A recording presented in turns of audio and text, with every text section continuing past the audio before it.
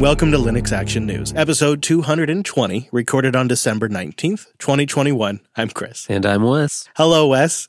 Let's do the news. And we start this week with a real mess.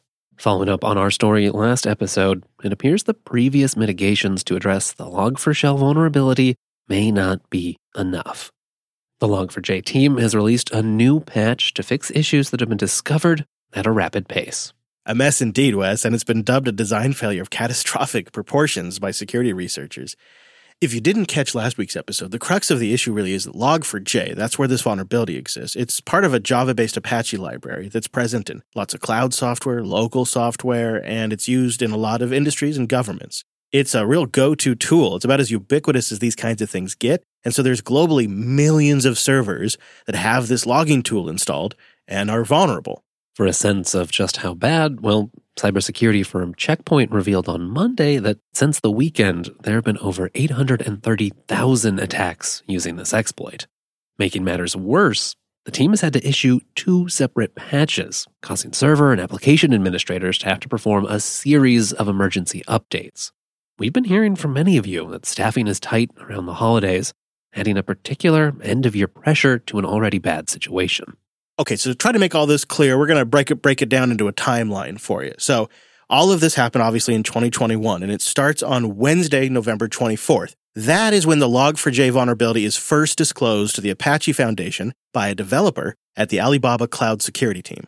Then, on Friday, November 26th, that's the date that the vulnerability is actually recorded into the CVE list. But it isn't until Thursday, December 9th that reports actually surfaced about a new zero-day vulnerability, termed Log4Shell, impacting Minecraft servers, of all things.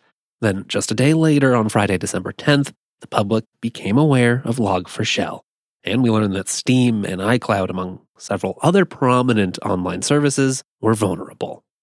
Then, on December 11th, Jen Easterly, the director of the U.S. Cyber and Infrastructure Security Agency, known as CISA, released the following statement. The Log4j vulnerability is the most serious vulnerability that I have seen in my decades-long career. Everyone should assume that they are exposed and vulnerable and to check and make sure that they're not vulnerable. Then on Tuesday, December 14th, reports of 200,000 attempted attacks across the globe came in from Check Point. And cybersecurity companies CrowdStrike and Mandiant said that they saw Chinese and Iranian state actors leveraging the Log4j vulnerability.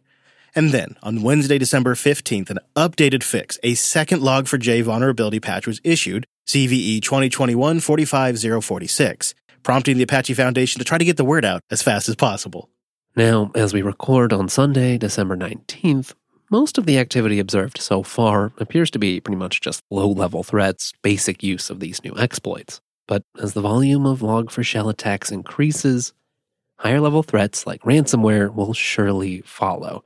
Because there's more than 35,000 Java packages, something like 8% of the Maven Central repository, that are impacted by Log4Shell. I mean, this thing's everywhere.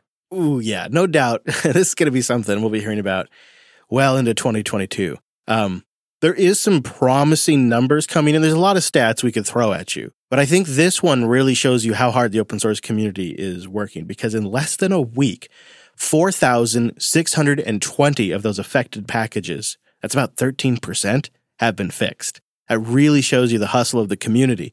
And of course, the information security researchers, the Apache Foundation, and the Log4j developers who are really working hard to try to get all of us secure.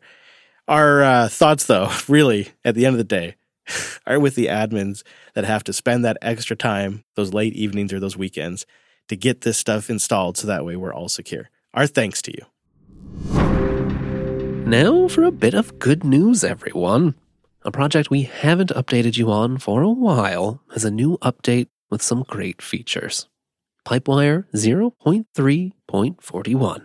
I have to admit, it is hard for us not to jump on every single release and tell you all about it in each episode, because these releases have been great and they're regular. They're constantly releasing new updates. But Pipewire 0.3.41 delivers on some special improvements that we wanted to tell you about. Number one with a bullet right there is Flatpak sandboxed applications are going to behave a lot better with Pipewire. So think of all of the potential AV applications that might be Flatpak either now or in the future. Also, there was continued work on enhancing jack compatibility, and one of those Flatpak apps I talked about, OBS, can now capture from monitor devices again when using WirePlumber, which we had for a bit, we lost, and it's back in a better way now. And then you got your standard memory leak fixes, your improved buffer memory allocation, all that stuff you always like to see in a project as well. And for you AirPlay users out there, well, you might appreciate that there's a new module that you can use to stream right to your AirPlay devices. And if you're stuck in the Zoom lifestyle like I certainly am, well, the echo cancellation module has voice detection enabled now. This update should be trickling down to a distribution near you sometime sooner than you might think. In Linux land, even old tried and true assumptions can get revised, revisited, and disrupted on the regular. And this week we have news of changes a-coming to your precious Extended 4 file system. At least, how it mounts. Now, this change has actually been in the works since about 2018, but if you've been keeping an eye on the Linux kernel development, all signs are pointing to this change shipping soon. It looks like in Linux 5.17, ext4 could be making use of the kernel's new Mount API. This new API is meant to address limitations in the older Mount design. Here's Canonical's Christian Bronner from last year's Open Source Summit explaining some of the advantages of the new API. Well, the obvious cool thing is that it's instead of being path-based, something I just critiqued seconds earlier, the new Mount API is file descriptor-based. In fact, you can use the new Mount API without using any paths at all, which is obviously always excellent for security. And instead of having a single syscall to do all of the things at the same time, the new Mount API is split into multiple syscalls. Now, I'm not a developer that's pushing the limits of current Mount API possibilities, but Bronner articulates a list of issues in the full talk, which we will have linked in the show notes.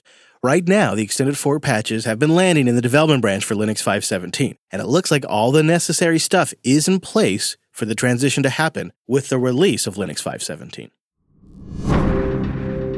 Well, speaking of Linux 5.17, a big patch of code to support Apple's M1 has been submitted, and it appears work to support the M1 Pro and Max chips is going pretty well. Well, project lead Hector Martin noted in an end-of-year update that some of the challenges posted by the new SoC did throw them for a loop. Apple, in the M1 Max and Pro, has shifted from using a component that seemingly had ties all the way back to one of the original iPhones to now something that apparently can scale up in both terms of memory and CPU cores, potentially hinting at more powerful future Macs. But it did require Hector and the team to make updates to support the increased physical address space. Amusingly, Martin wrote, while implementing support for this in Linux, we ran into a bug in Linux's ARM SMMU support that had been there ever since 52-bit address support was introduced. This was breaking systems with more than 256 terabytes of RAM. I wonder why nobody noticed. Either way, Linux now correctly supports standard ARM systems with up to 4 petabytes of RAM. When you see people online asking the cliche question, is this worth the effort? Well, this is a great example of how the effort to port to Apple's M1 SoC has benefited the wider Linux ecosystem, and why it's important that everything they're doing is going upstream. And just as we record, Hector just got Wi-Fi working after what he calls a, quote, dumb fix.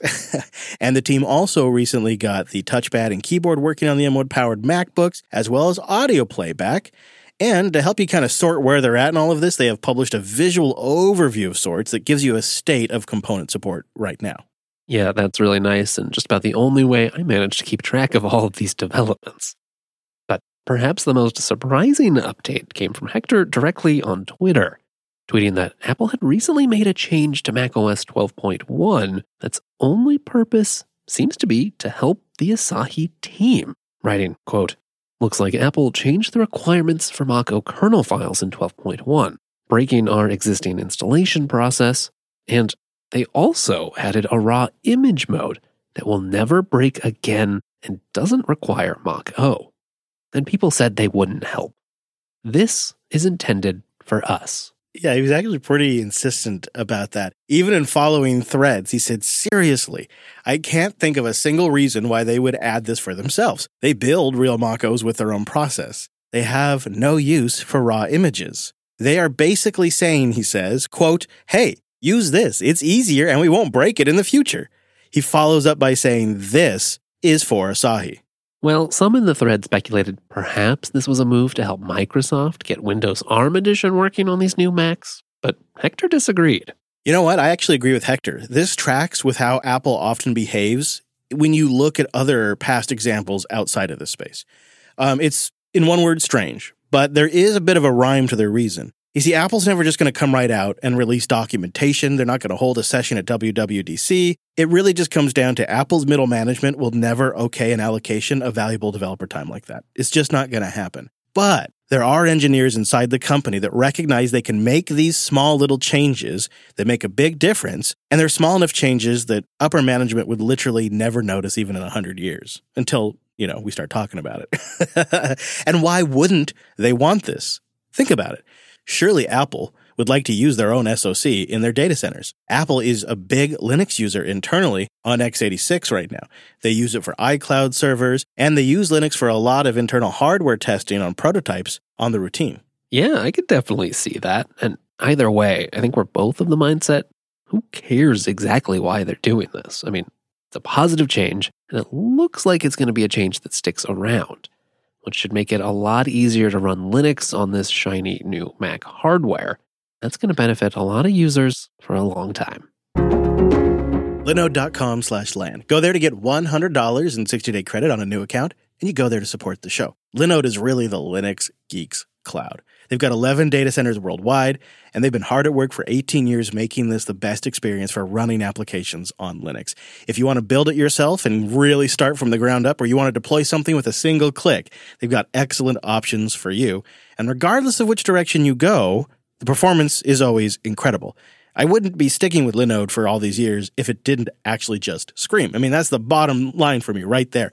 But then I realized, the dashboard's great, the customer service is the best in the industry. There's all these things too, right, that are just fantastic. But when you really start to use Linode for a while, you kind of start picking up on some of the little improvements you can use by the command line tool or taking advantage of the API, or maybe you're already ahead of me and doing something like Ansible to manage your infrastructure like I should be. Linode works great with all of that stuff as well. Terraform, Kubernetes, yep, absolutely. So go try it out, because with $100, that's really saying something. That's Linode saying, we're confident enough that if we give you $100 on our platform, you're going to really get a chance to try it. And when you try it, when you can really try it with that $100, you're going to like it.